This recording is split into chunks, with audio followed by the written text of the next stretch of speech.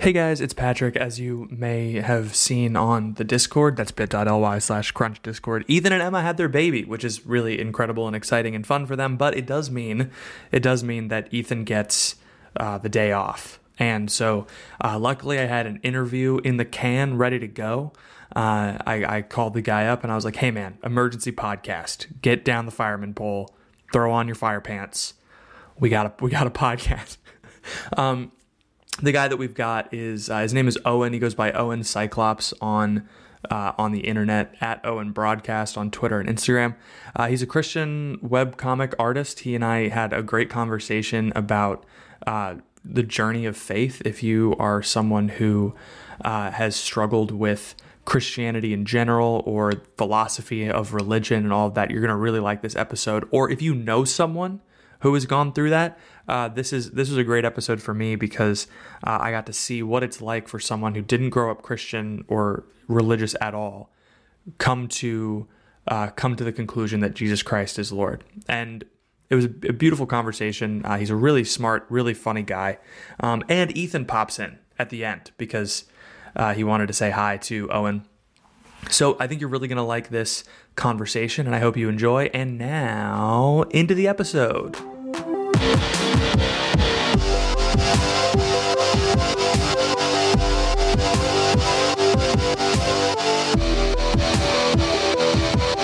Welcome to The Crunch, the only podcast that lost a fight against Odysseus. My name is Patrick, and with me I have Owen Cyclops, hence the joke. Owen, how are you? I'm doing great, man. I'm very happy to be here. Good. We've talked a little bit before the podcast. I want to give you a proper introduction. So Owen, for those of you who don't know, Owen goes by @Owen, is it _Cyclops on Twitter? It's @Owen Broadcast on Twitter and Instagram. Gotcha. Yeah. Okay, so @Owen Broadcast on Twitter. He is an illustrator and an artist.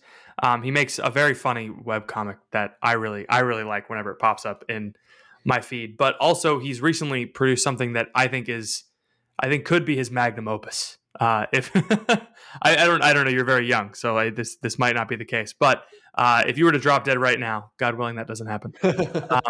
It was an incredible thing. He sent me some sneak previews before it went public. But if you want to see what I'm talking about, I'm not going to spoil it.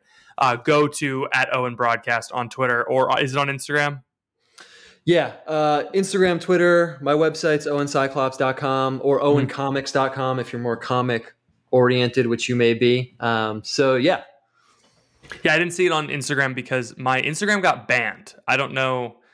Well, you're too cool for Instagram. That's great. I know. I got the Zuckerberg boot.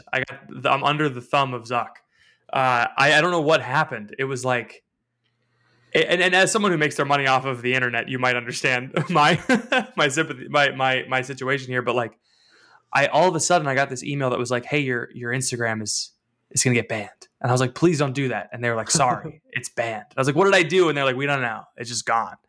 And so I was like, oh, well, and it's just gone. So I haven't been on Instagram in a while. I'm trying to restart my presence. Well, they didn't give you a reason? That's so tech Illuminati. They didn't tell you that. It's probably because they knew I was going to become too powerful. That's what it was. Probably. But anyway, if you go check out Owen Broadcast, see what I'm talking about. We'll talk about it in a bit. But Owen, did I miss anything? Is there anything crucial about who you are the audience needs to know before we get started? No, I'm an illustrator.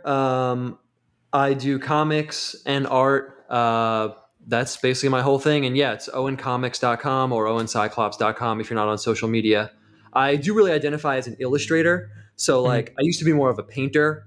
I think of an illustrator as between like graphic design and fine art. So drawing and things like that. Yeah. Cool. Yeah. I mean, I definitely see that because like you bring what I've seen in your work is that you bring like ideas to life, which I think is a good way to describe an illustrator. Like you took this idea that a patron had and turned it into something that was beyond what it could be in his head. And so like, I think illustrators is an apt word to describe what you do.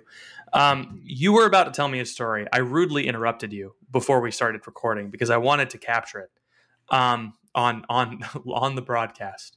But I asked you how you got started, and you were like, I don't usually tell this story. So I was like, oh, this is an exclusive. Hot diggity dang. We got to So you got started how? You're about to tell me a really funny story. I want to unpin that and let you go.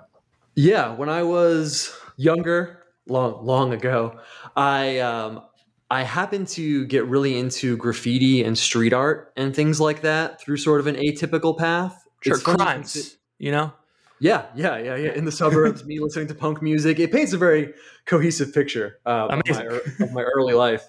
But yeah, it's funny considering the arc my life took because I found this book about stencil graffiti, which is like Mm, if you cut a design out of cardboard and spray it, the paint goes through the cardboard. That's what a stencil is, obviously. sure, yeah. And it's funny because when I found that, I thought, wow, I can't draw, but I could do this. I could definitely make this happen.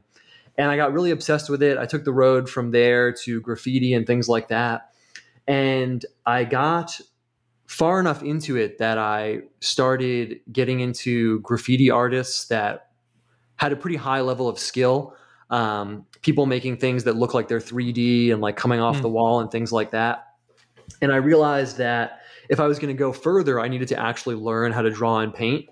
So it really changed the course of my life because I just went online and somehow I found this network of classical drawing and painting studios.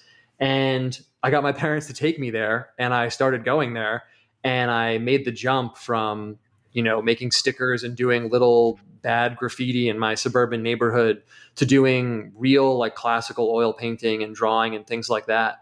The kind of thing like, where you set up some fruit and you're doing a charcoal drawing mhm. of it for weeks and weeks. And I always told myself I was going to go back to, the graffiti world, but then I just never did. Um, and I just took the road there from classical drawing and painting onwards. Wow, I think that's cool that you like got into this art world through graffiti. I've always had an appreciation for graffiti. There used to be this like I don't know if you can call it graffiti, but it was kind of like a mural in my hometown. There were a bunch of like these kind of avant-garde murals that would go up randomly in the middle of the night. You'd show up and they were there. Yeah. It Yeah. really like gave the town kind of a flavor that I don't think it would have otherwise. Um, Yeah, it's funny. I think it definitely affected my psyche more than I generally think. I really just cut the cord and left it behind and probably didn't think about it for years and years and years and years. I really almost never think about it now. But, I'm anonymous online. There's the anonymous mm, factor to it. There's something about it of just doing something and presenting it and just having it be just out there for people to see. I guess all art is like that, but yeah, it's just it feels more like that if you're just putting it up on the street at night and then, going home and people come see it the next morning. Somehow I feel like even in the classical art world, no matter what I'm doing, that almost is how I engage with art. Like here I yeah. am, this semi-anonymous person doing my thing and it's just happening in this like public space. It kind of suits the internet perfectly, actually. Really, yeah. Because I was about to say I was about to think it was the exact opposite. That's interesting because like the internet right now is so focused on personal brand. It's interesting because I mean, it seems like you're more interested in the effect that your art has rather than the personality behind the art. Like the first person that comes to mind is like, oh, it's like a Banksy. It's like really, it's edgy. It's like this specific artist has his personality, but it seems like how have you found that on the internet? Because for me, it seems like my art is always tied to like my personality and my personal brand. That's really cool.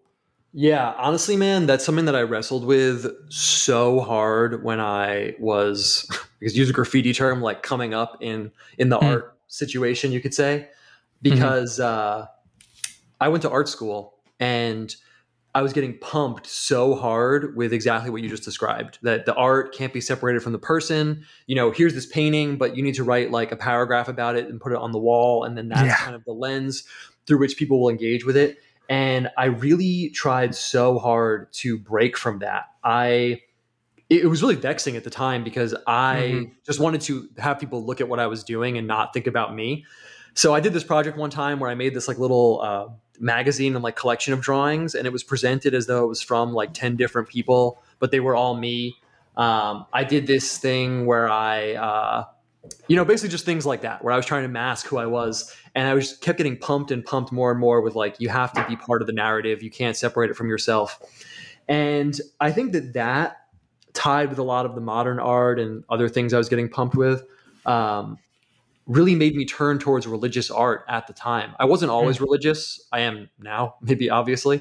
Uh, but yeah, I really just turned towards this world where it was the total opposite. I mean, if you think about Mm-hmm. what we're describing, where you're like, oh, this isn't from this artist, that's why it's worth millions of dollars. The opposite, really, to me, at least intuitively at that time, was here's this painting of the Virgin Mary from this anonymous artist in the 1230s. We have no idea who made it.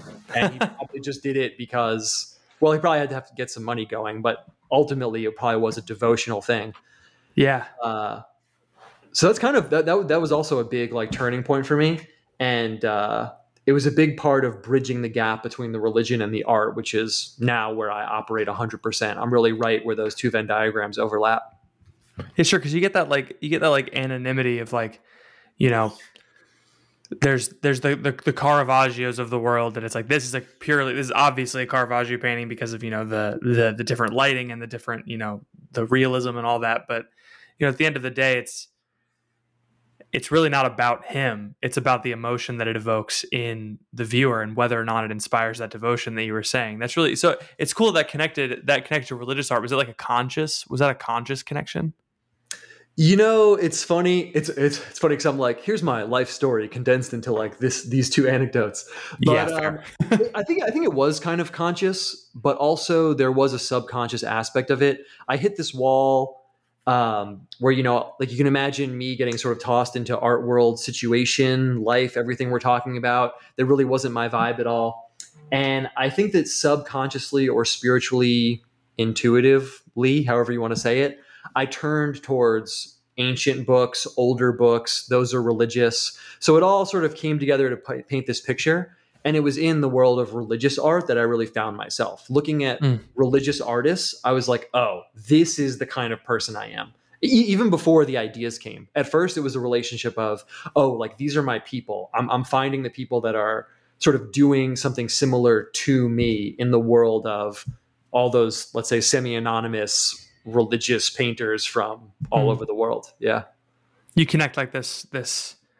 I mean, it's funny. It's funny to connect, you know, 12th century sacred art to like posting things on the internet. But I do think there is that connection there, right? It's like, I mean, the what you produce. I mean, I know you produce webcomics, right? But you produce more than that. What are the things what is the kind of thing that you produce that makes you feel the most connected to that heritage of anonymous, you know, sacred artists? That's a great question, man. That's what they pay me the big bucks for. Yeah. A lot of the graphic work that I do, or the single images and things like that, I feel connect me to that world because I like that we're hitting a lot of the big ideas like right off the bat. Because in a way, there's this aspect of art and being an artist where you're kind of meeting your cultural milieu, if that makes sense. You know, you can't really separate yourself from the time period that you're in. So in a way, I feel like over time, that's sort of why I became more of an illustrator than a painter. The way that those medieval artists would be participating in their cultural milieu is sort of the way that I see myself participating in my own cultural milieu. To say it more simply, it's like, yeah, you're a medieval person, you walk around, there's like stone stuff and these paintings that are all sort of a similar flavor but different in your village, so you're going to do something like that. I sort of feel that way in this time. You know, you go online, there's all these images, I'm like inserting myself into that world. There's this world of graphics and a visual culture that we have. I sort of insert myself into there. So I can sort of take it both ways. On the one hand, it's like the still images that I do that are more serious, that are more classical kind of, you know, I do make images of like angels and things like that. Mm-hmm. There's sort of an obvious connection there.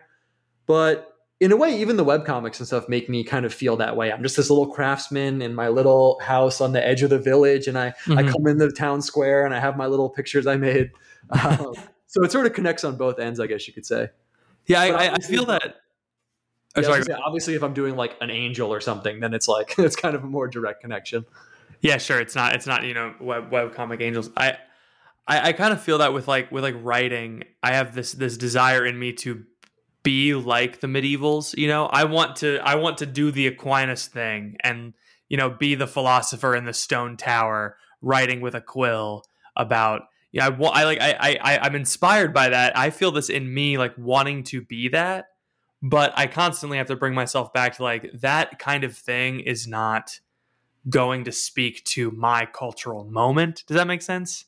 Oh, dude, definitely. That is, for me, that's like one of the difficulties of being an artist that's like traditionally oriented, whatever tradition oriented kind of means to each individual person. You Mhm. have to sort of step back and be like, but I'm part of this time period. So what does Yeah, that, what does that mean for me? it means blogs is what that means. Yeah, yeah, probably actually.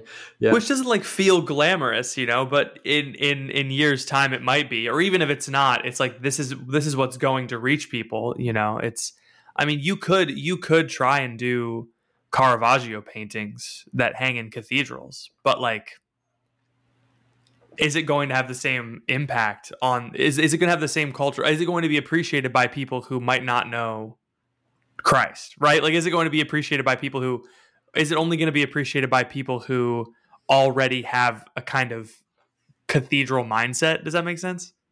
Yeah, definitely. Yeah. I mean, and some people do that. I mean, I'm sure you've seen like, I don't know what you would call this like school of painting, but like the modern classically styled oil painting.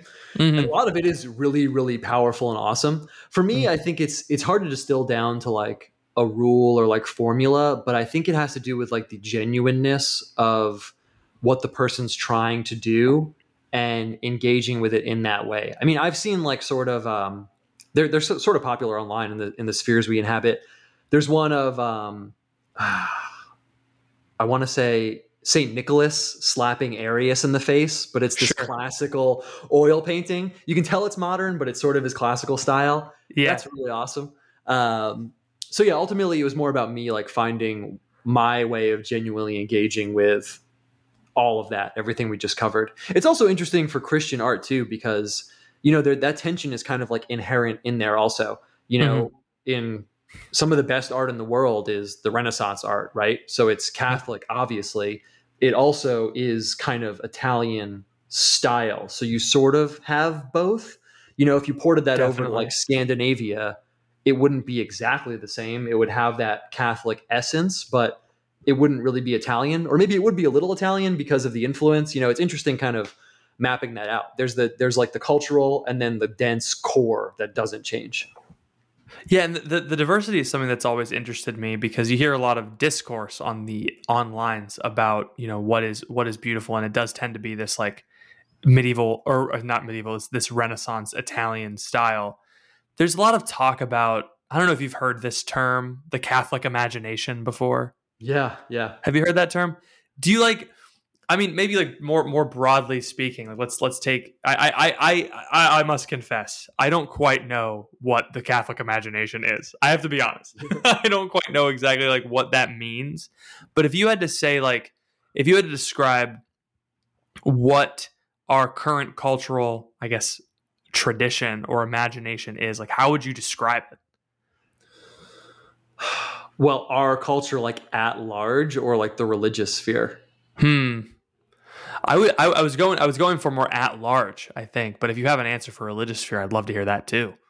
Um, well, it's interesting because even though I am an artist, a huge part of my work and life has been understanding and working with worldviews and Hmm. things like that.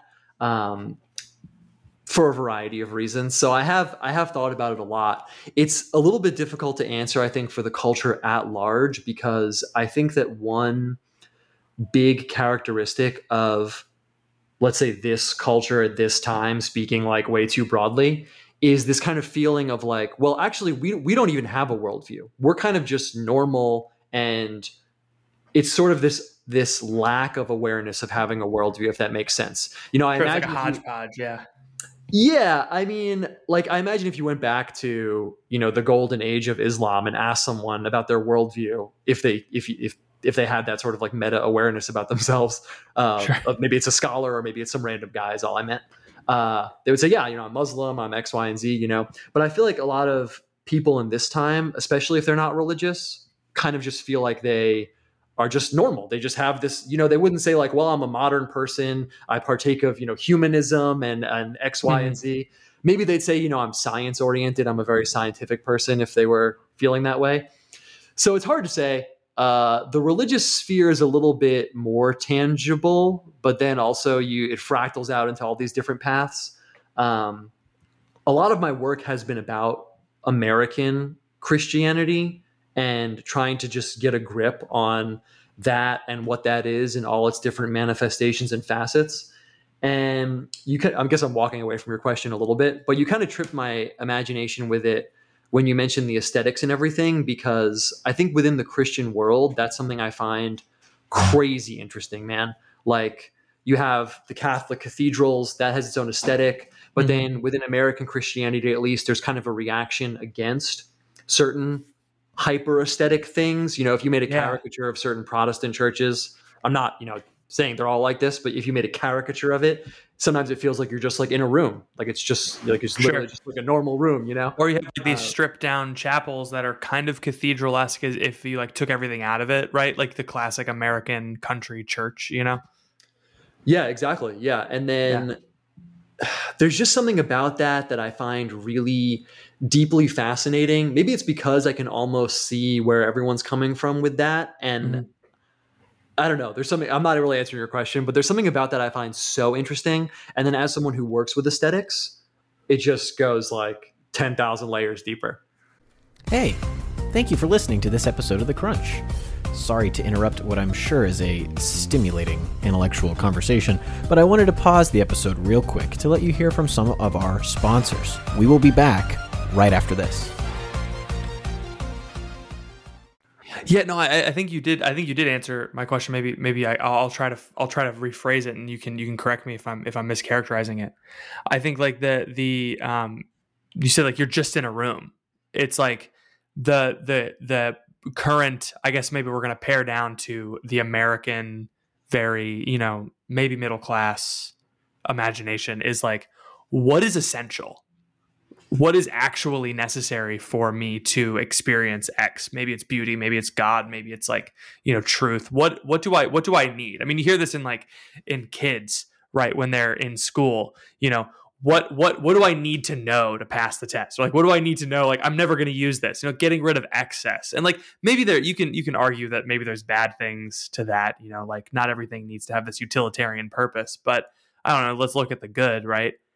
It's like I guess that question of like what is necessary to achieve my goal, whether that's make money, tell a story, fall in love, whatever, find beauty, etc. Is that correct? Like the in a room thing? Yeah, no, yeah, totally. And maybe it's just because of my own background and everything, but I feel like that also for me is just screaming the parallel of within the Christian world itself. So much of the dialogue, I feel like, and issues worked out over or not worked out over like centuries and centuries is kind of the same thing of like what is essential. I mean, honestly, sometimes it feels like a lot of like theological discourse boils down to that. Like, is this essential though? Like, do we really need to do X, or is that just like a quote unquote like tradition or so yeah, man, it's really interesting. Yeah, is this like, I mean, it's the to use a polemical term, it's the Protestant question, right? Like it's this alone, this alone, this alone. Do I need anything more than scripture? Do I need anything more than faith? I was having these conversations recently, and it's trying to step outside of my Catholic perspective, my cradle Catholic perspective, and like understand where people are coming from. Recently, this is not who I am naturally. I'm a very selfish person. Like trying to step outside and like see, what are my Christian brothers and sisters, looking for? We're discussing Mary, right? It's like, is this really necessary? And it's like, yeah, that's an interesting question. I mean, I've always taken this side of my faith for granted. So let's talk about that. Like, is this really necessary? And I'll try and be open enough to ask that question and not be like, the classic Italian Irish Catholic guilt of, you can't ask that question. That's a bad question. Yeah. And a huge part of my situation has been like going into all that and like kind of trying to figure it out. A part of my background, I guess, that would be relevant to all this in general is so you mentioned being a cradle Catholic. I did not grow up Christian. I grew up in probably the least Christian environment possible. I think I actually just knew like 2 or 3 kids who were, genuinely Christian, and I didn't really know that much about it. Probably the least you could get in America. Fair. And then when I became Christian, it's like I walked into this, I don't want to call it an arena. That sounds a little bit too combative, but this stadium, this world. Yeah. And I didn't combative at times. Yeah. Well, it's like, I didn't really know anything. I was like, so, I mean, is the Pope like in charge? It kind of seems like that's the case. Or do I only need the King James version of the Bible? Like, do I need this? Like, what do I like? Everything we're talking about was like hyper practical or imminent for me, because I was like, I have 20 different people all telling me totally different things. How do I even begin to get a grip on this? And working through that, I think it definitely came through in my art a lot. It came through in my posting a lot also. But that was like a big part of my life. It still is actually. Upstairs I have like probably actually hundreds and hundreds of these books, and going into, here's this point of view, but then what does this person say? And yeah, a lot of it boils down to exactly what you were just saying. Like, well, do you really need to do that? Or, so I think that's also sort of dovetails with the cultural stuff, fleshing out worldviews and things like that. It's been that I had to do. Yeah. When you were grappling with that, what was the most difficult thing to grapple with? I'm interested.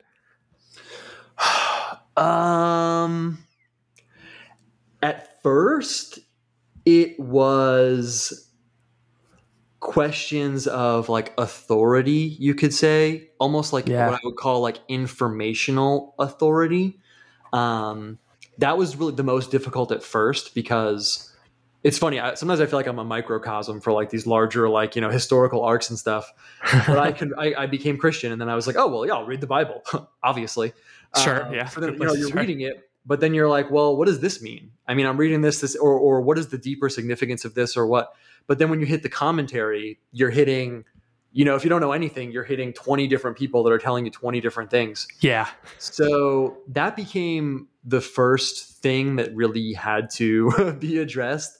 And that was pretty difficult, man, because even just, I'm reading this commentary, this guy's Anglican. I don't really even know what that means, really. I mean, I know they're English, right? But like, what's the deal with that? And even just answering that question is a whole, how many books do you have to read to figure out what being Anglican really means? Like 2 or like 100? Like, I don't really know.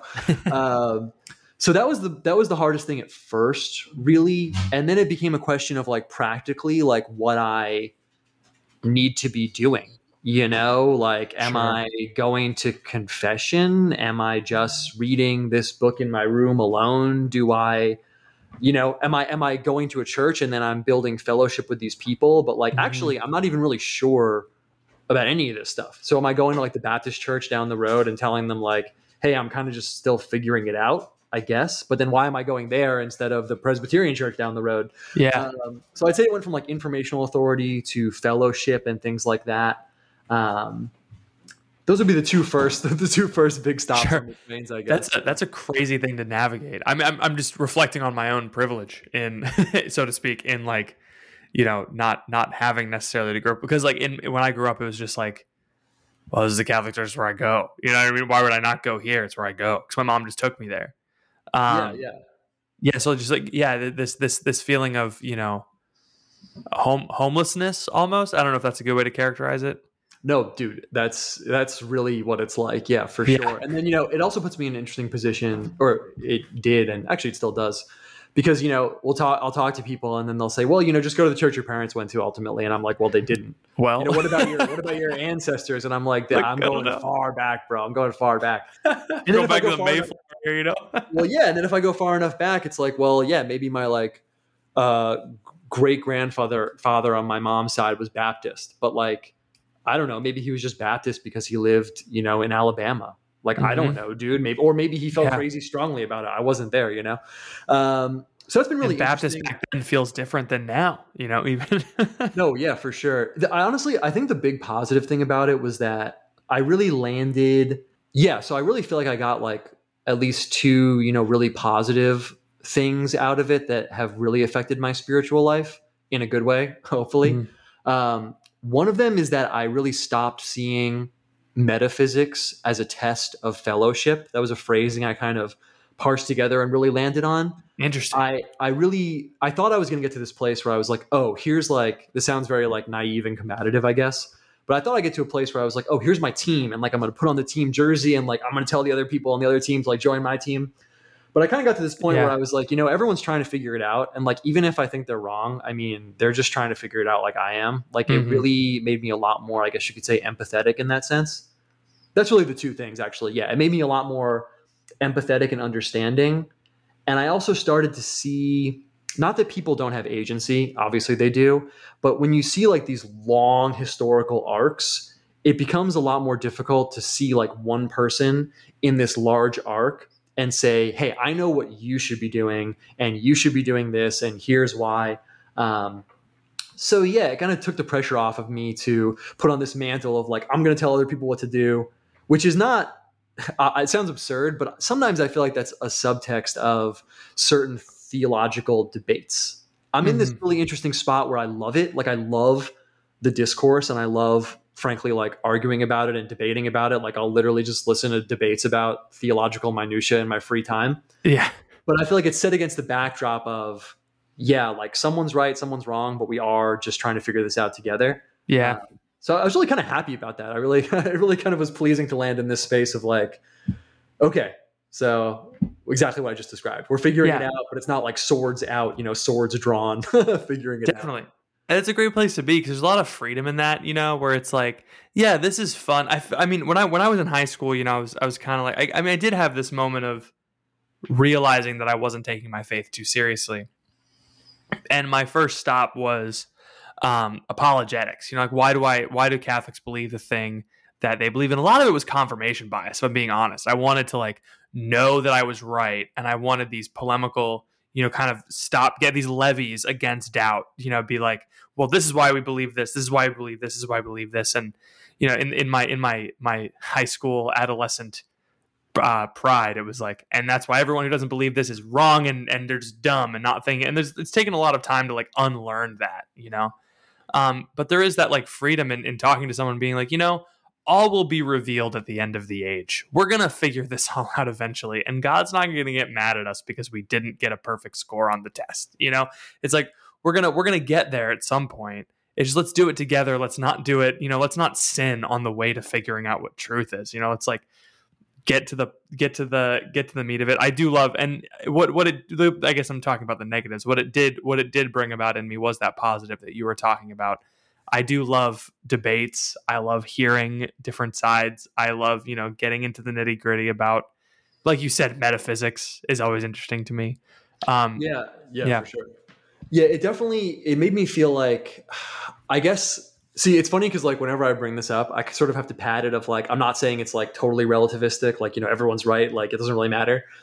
But it really shone the spotlight on the fact that I feel like what I love about theology and the minutia and the philosophy of it is like getting to know God in that way. There was this point where I sort of crossed over this line and I was like, oh, I feel like I'm kind of learning about this person, not to like oversimplify it, but if I was going to get to know you, that would involve me knowing, well, what would you do if X happened? What would you do if Y happened? In your internal mind, do you think of things this way or do you see things this way? And you can sort of map that out a little bit in a way if you, expand it quite a bit to God. And that's really how I feel about theology now. And I think that's really ultimately why I love it so much. There's really just something about digging in to the details of where it's, oh, well, if God has this quality, then that means X, Y, Z, and that means A, B, C for our relationship with him. And then if God, has this property, that means this about this, and building out those like sort of castles and climbing up them that's like honestly one of the best parts of my life, man. I love it so much. Yeah. And it bleeds like right back into my work, whether it's comics or the art or anything.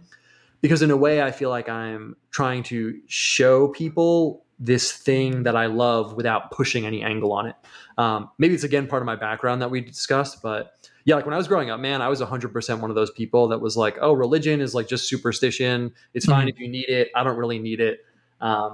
So maybe that's also part of what motivates it is I'm like, this field of study is actually so much more awesome and fruitful than I ever could have thought of when I was much younger. That I don't know, paints. There's some arc all the way through it that I can almost see. Yeah, there's this guy that I think has a similar attitude. I keep seeing him on Twitter. He's got this podcast. It's like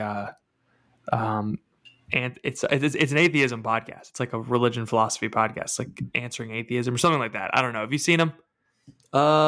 Maybe I might know who you're talking about. I've had a couple of interactions with him, but he has that kind of attitude of like he just gets a lot of fruit out of the discussion, and it's very nice to see that like he like congratulated Cameron Bertruzzi on his conversion to Catholicism, even though he's not Christian or Catholic. Like he was like, congratulations that you found that. Like that's really great. He's like genuinely happy that people are finding, their way to what, they found. And it's not a relativistic thing. It's like, I'm happy that you're progressing on your journey towards finding what is true. Which I think is a great attitude. I want to go back to the phrase that you said earlier about metaphysics. Can you repeat that? Because I want to remind myself about that. Metaphysics. When I said metaphysics is a test of fellowship. Yeah, I want to explore that a little more. Can you like parse that out for me? Yeah. Well, I think I picked up that idea from this group called the Restoration Movement. There's probably like 100 restoration movements in Christian history that took that name. Sometimes it's called the Stone Campbell Movement. But it was pretty cool historically because, talk about like taking inclinations and tendencies to their logical conclusions. Mm-hmm. Basically, these guys, it was in Kentucky mostly that I read about it, but they took the sort of, in my opinion, tendency in certain Protestant groups of, hey, all these denominations, like, can't we just be Christian? Can't we just be, followers of Jesus without all this, stuff we've accumulated over the centuries and centuries? Yeah. And they really tried to do that to the extent that these guys like got together and basically dissolved all their organizations and severed their ties with every group and just started making churches that were called the Christian Church. So it's funny, actually, if you're around certain parts of the country, you'll see like Christian Church of, Morganville. And if you're driving past, you're like, aren't most churches Christian? But it's actually like a remnant of that sometimes. That movement, yeah. Yeah. And it's funny because as I went further into it, that was sort of part of their vibe was like, let's not see the way that we're interpreting these different things as a test of fellowship with each other. Like you're Christian, you take the New Testament, so do I. That's enough for us to be like brothers in this organization. In my opinion, I'm editorializing now, but it kind of didn't really work out as they planned because eventually they had to sort of draw the line somewhere to oversimplify.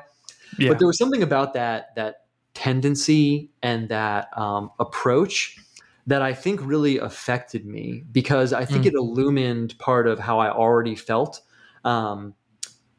Sometimes I almost feel like the different denominations are like people groups, like the Baptist people or, the Orthodox people. Like you can sort of see them as like little nations in a way, I guess. Yeah. And I really feel like a kinship with these different groups without simultaneously saying, yeah, I accept everything that you take.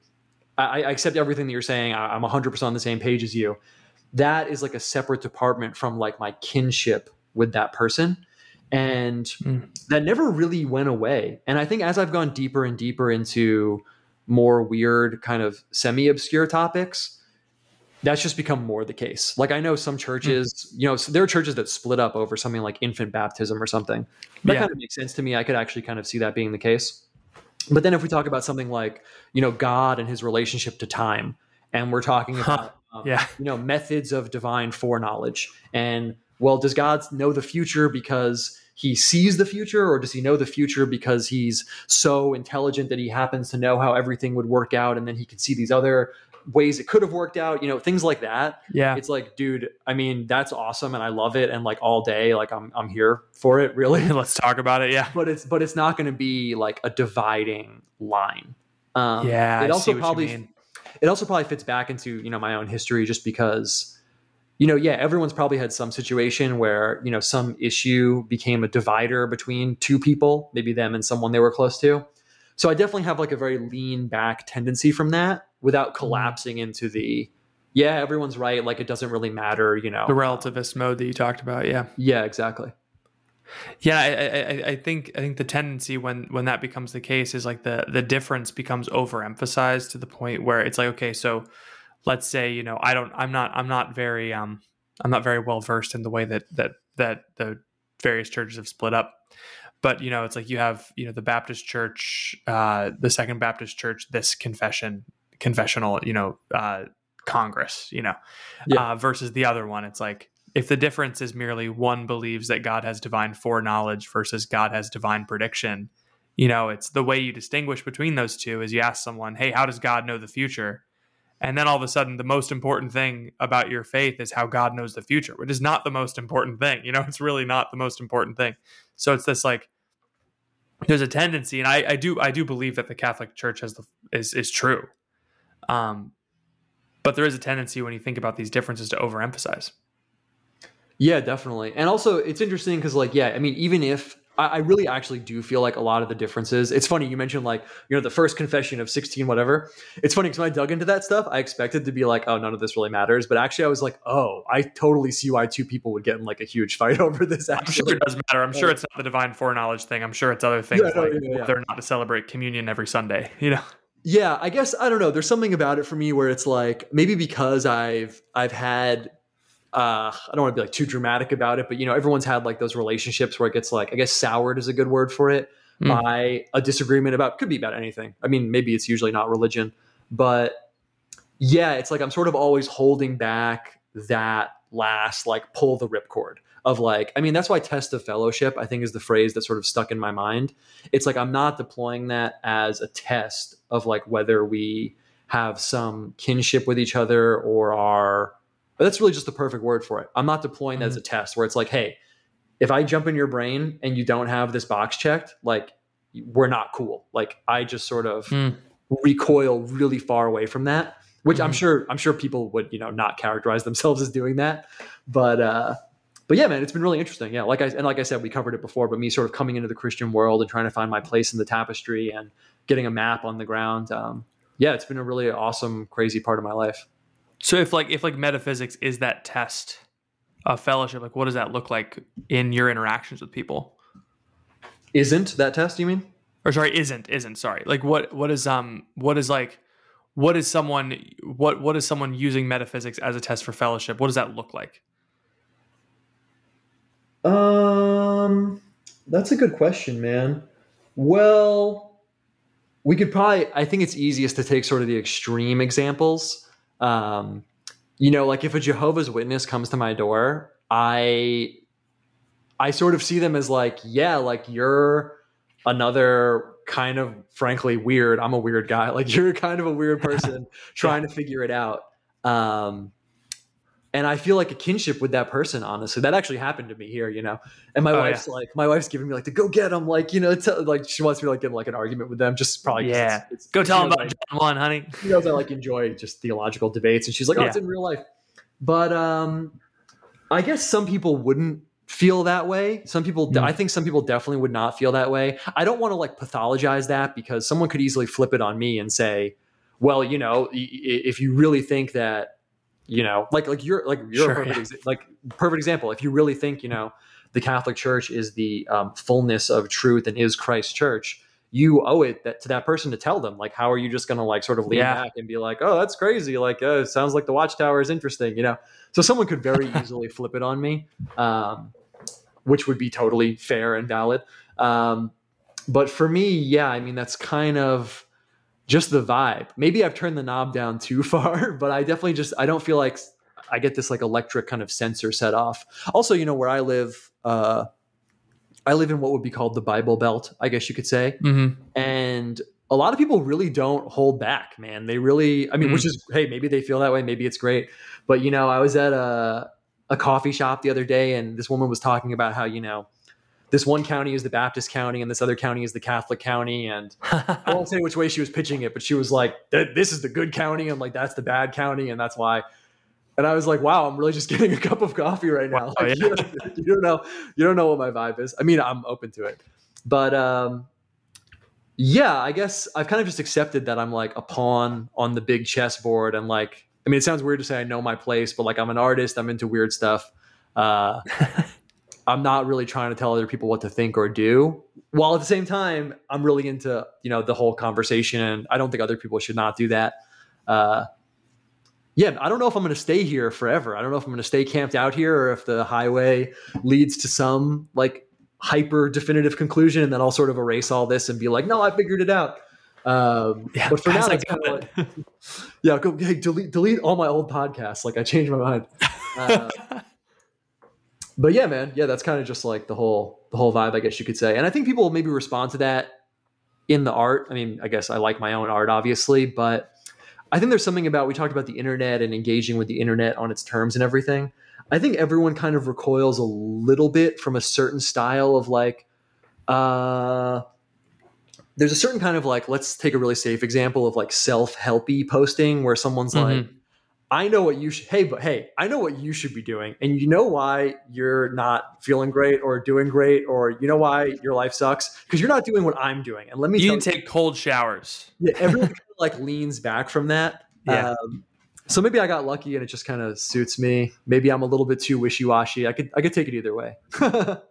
Yeah, I definitely think there's that. I follow a lot of these like rise and grindy influencers on Twitter just because I like them. They entertain me. A lot of them are like writing based, so it's like, hey, stop using adjectives or whatever, It's not something they say. That would be crazy to stop using adjectives. But a lot they have this kind of meta humor within their community of like, everyone has the same advice where it's like, all you got to do, to cure your depression is just start drinking more water. We kind of do that with the faith too, where it's like, all you have to do is, and it's because we want a simple, it comes from a good place, right? We want a simple answer to complicated problems. But based on what you've been telling me is like, you haven't really found a simple answer to your problem of like, what is true? There's really not a simple answer.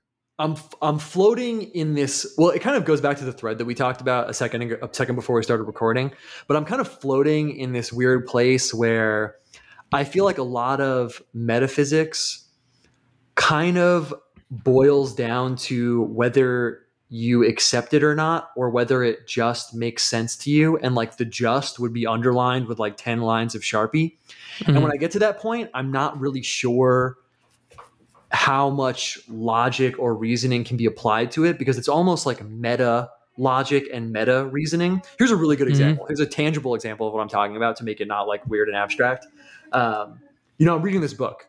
I'm reading this book, and it's, I read a lot of like 101 books, and it's talking about God. And this author says, well, there's no maleness in the Godhead, in the Trinity.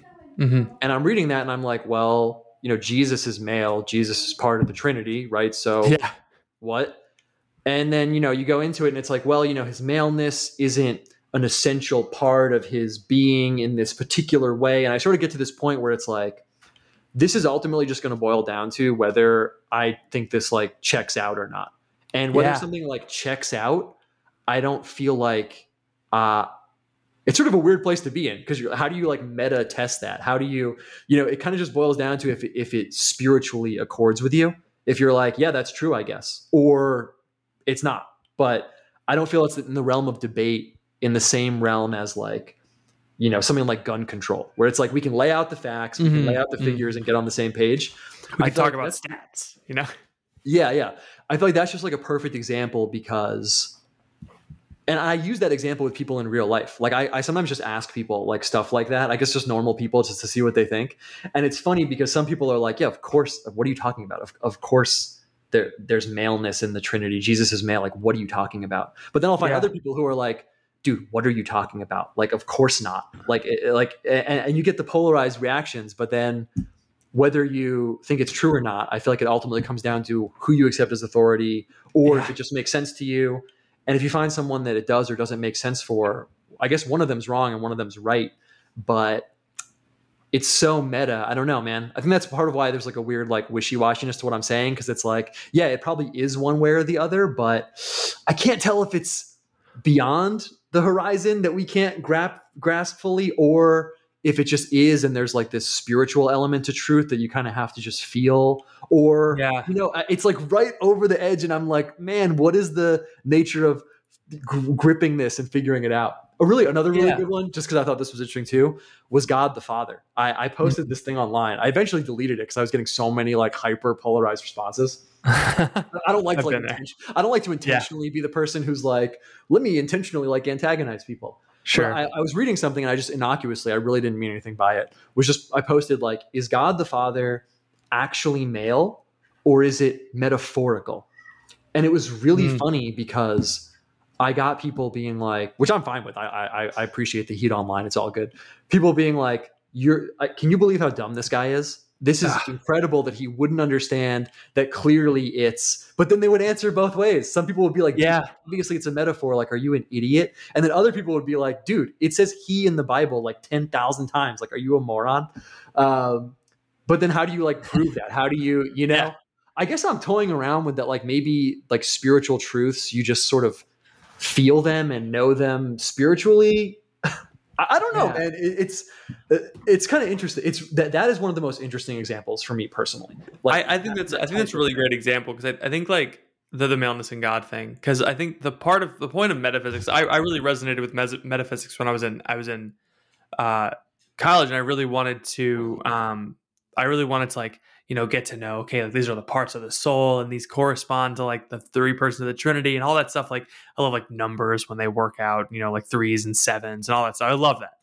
And for me, a lot of it was, okay, getting through the metaphysics part and then getting to theology and being like, okay, and here's how Jesus like knocked all of that down. Like here's this like tower that we've set up. Here's these Lego blocks we set up. And here's how Jesus just like took all of that and just pwned it, like, oh yeah, there's no maleness in God. Okay, but now there is though. Like, okay, so you can't have the accidents of something not change. You can't like have the being of something change without the accidents changing too. Okay, except for the Eucharist. All right, okay, so like you can't have something that is both infinite and finite. God can't change. Okay, but now he did because he became man, right? It's like it's so confusing because like you hear the metaphysicians will say these things about God. As okay, well, Jesus did that. So like how, and I again, I don't want to get to that point where it's like metaphysics doesn't matter. It's all relative, whatever. But it's like, I do think there's something we have to grip with as human beings, where it's like what we're dealing with in God is something that we cannot understand. And like we can know things, but we cannot exhaust the mysteries of God. And I think I try to do that because I'm so confident in my brain. I must have a big brain. I must be able to exhaust the mysteries of God, but I can't.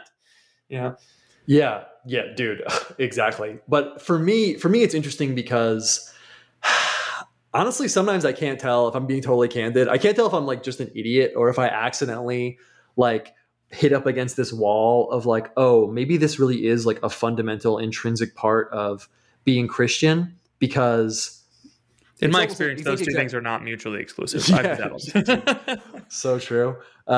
It's almost like exactly what you just said, where you're like, okay, here's this argument that checks out on paper, but then look at this part of scripture where like there's literally no way. There's no way to square this. Or like look at this thing that checks out, but Jesus did this, right? Didn't he? And that's just so interesting, man. I really have gone around in like some interesting passageways there. It's part of why how we first initially interacted online was the Platonism thing and the Greek philosophy stuff. Because for me, as I go further, the door of, I guess we just can't understand this, or I guess we can't know, is kind of like closed to me. I feel like I closed it because for me, it's like, well, if I can't understand any of this, then like, what am I doing? Like literally, what am I doing? I might as well just go like, I mean, I got to change the game up if I can't, if it's like totally mysterious beyond human knowledge. I feel like a rock that I never was able to turn back over was the Greek philosophy influence on Christianity thing in general. I find that to be such an interesting pocket to poke into, especially in terms of people's personal worldviews, because at first I was like, oh, these are best friends, like Greek philosophy, Christianity, like this is like peanut butter and jelly, man. Like these go, these just go, man.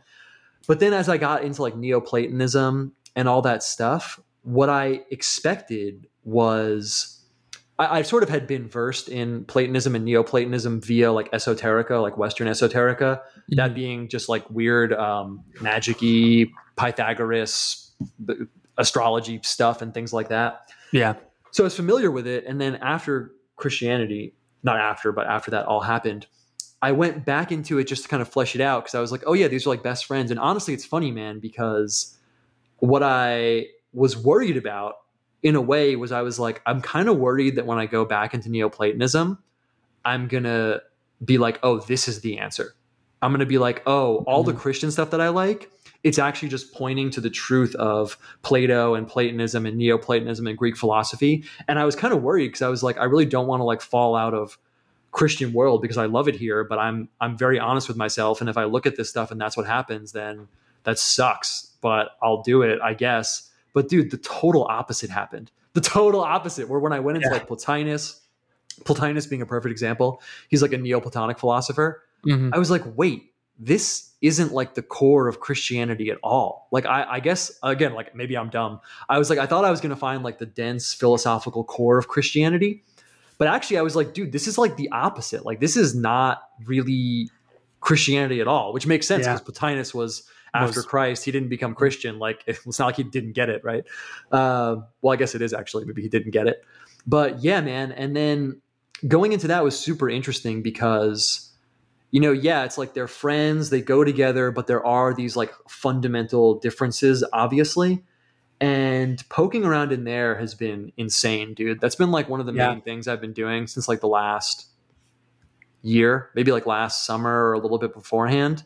And it hasn't stopped being completely insane, dude. Because there's the surface layer of like, yeah, Plato, like Plato's writings, like, yeah, we get it.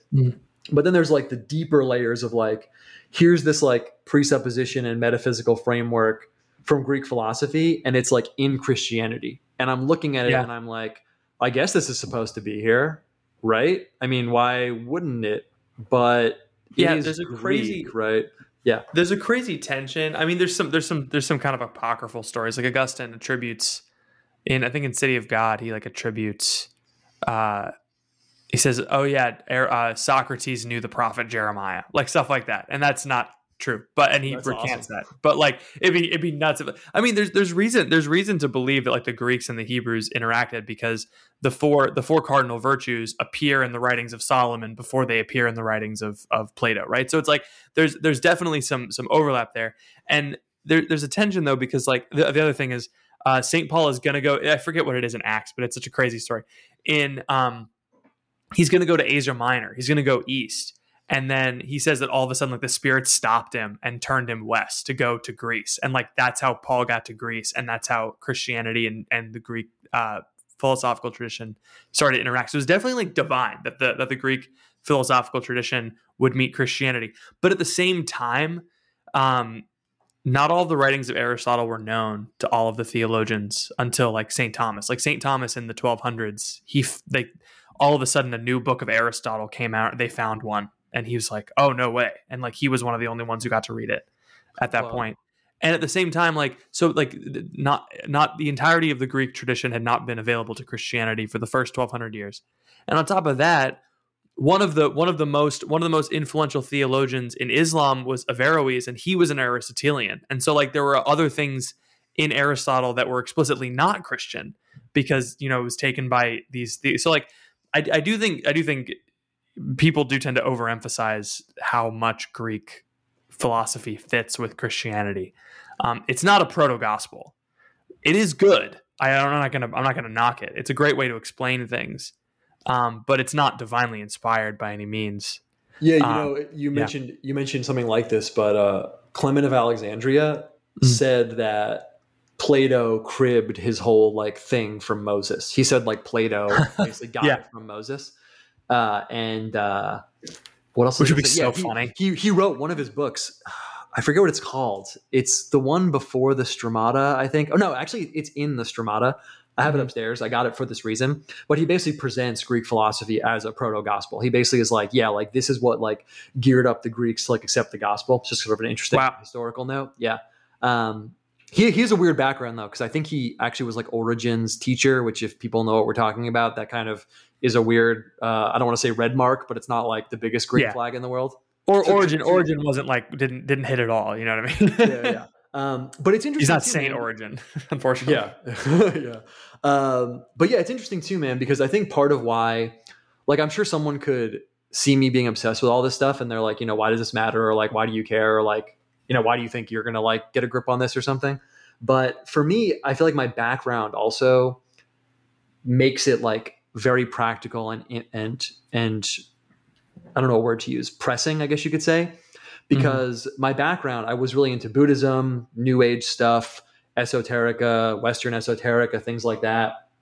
And like throughout that whole world, I was like, yeah, God's real, but like I kind of had part of like the popular conception of God, in my opinion, which is that God is kind of like I feel like if you ask most people who aren't Christian, who maybe aren't religious at all, who think God is real about God, in my experience, they'll kind of give you an answer like, yeah, like God's real, but God's kind of like this, they wouldn't say this, but like fuzzy cloud of like nebulously positive qualities, or God's like the unity between things and stuff. And I was like, yeah, God's kind of like a principle. It's like this, like a fuzzy nebulous cloud of goodness is like just the perfect way to paint it. Yeah. And that's awesome because, that it's just kind of a principle. It can't really get mad at you. You kind of get to play in like Reddit atheism world of like, well, why would this cloud of like unity and stuff care if I, drink too much or something? Like, who cares really, right?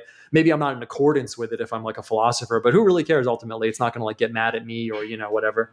It's a cloud. Yeah, exactly. Yeah. Or it's just like a unity thing. And then coming into Christianity, I feel like what was the biggest 180 was like, oh, God is like personal. I mean, you talked about obviously Jesus, right?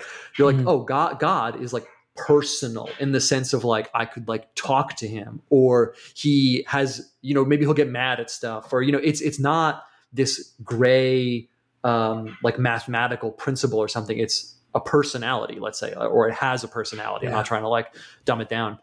And yeah, it's just interesting because then when I'm floating around theology world, sometimes, maybe not theology world, but let's say philosophy and theology world, sometimes I'm like, oh, this person is really describing that nebulous, fuzzy cloud God. And this person over here is describing God as like a personal being that someone could actually have a relationship with.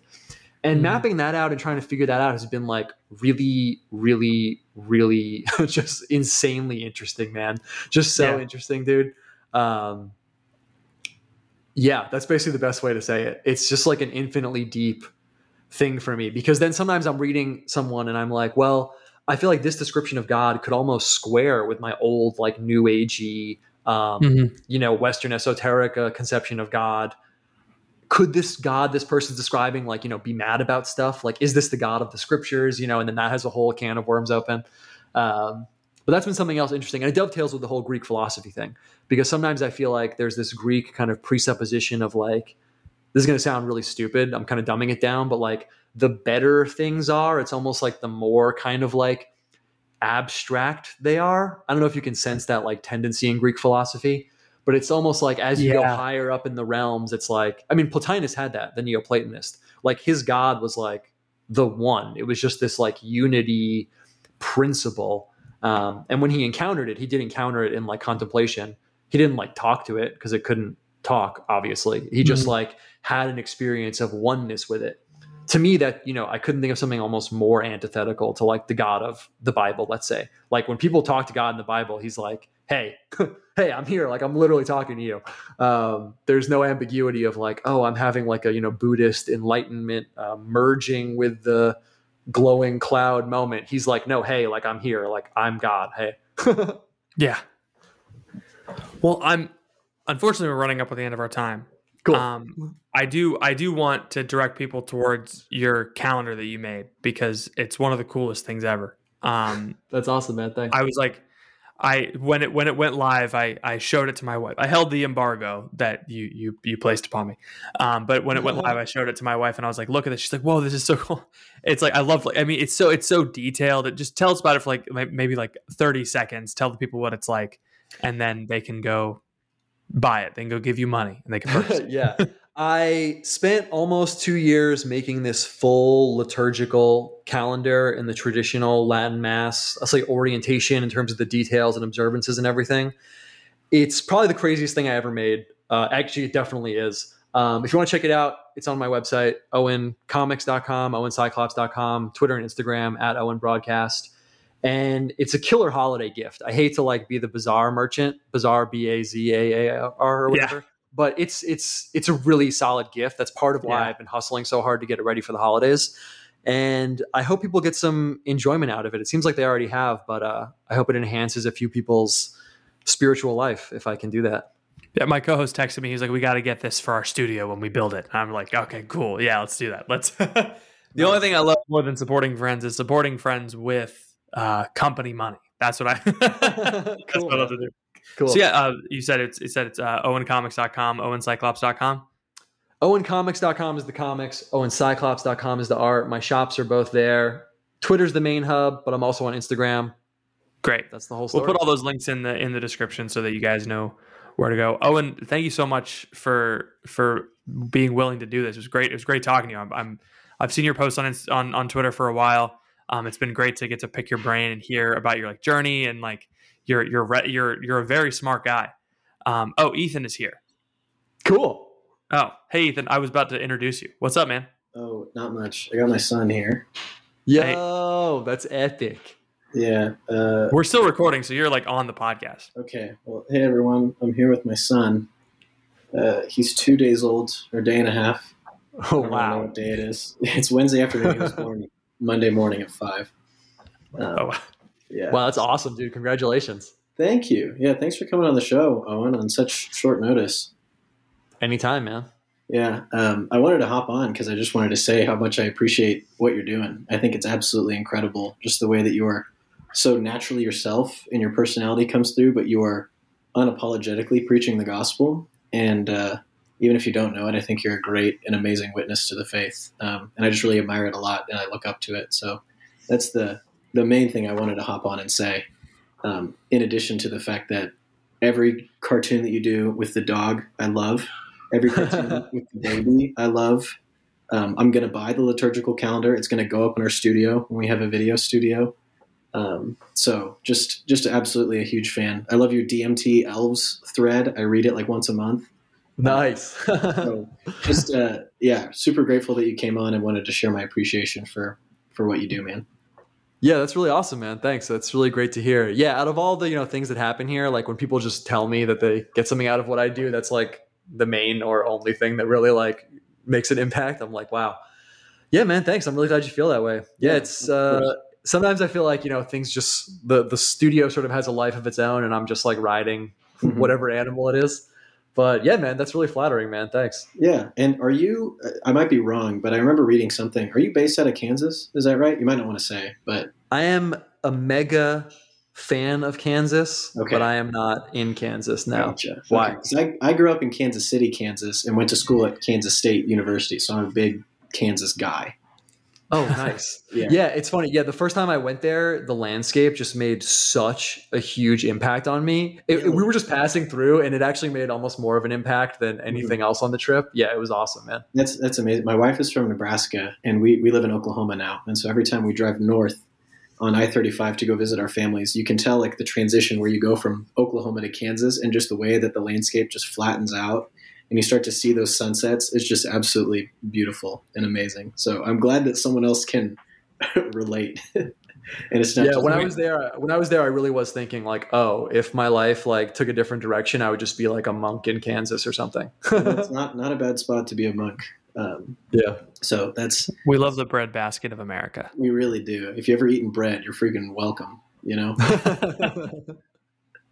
Well, we were just closing up, Ethan. I did your part of the podcast where you say the only podcast that blah blah blah. So I guess I'll let you do my part. Ethan, do you have anything else for the people? Everybody, please pray for my son and my wife, Peter Gregory. Emma hasn't slept in 36 hours, and she's just been sleeping for like 45 minutes. So please pray.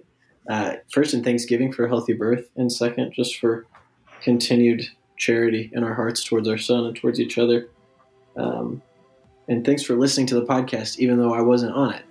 I bet that's good for Patrick. That's probably thanks for that.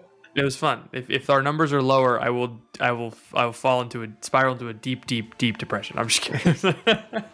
Thank you all for listening. Please pray for us. We'll be praying for you, and we'll see you all next week.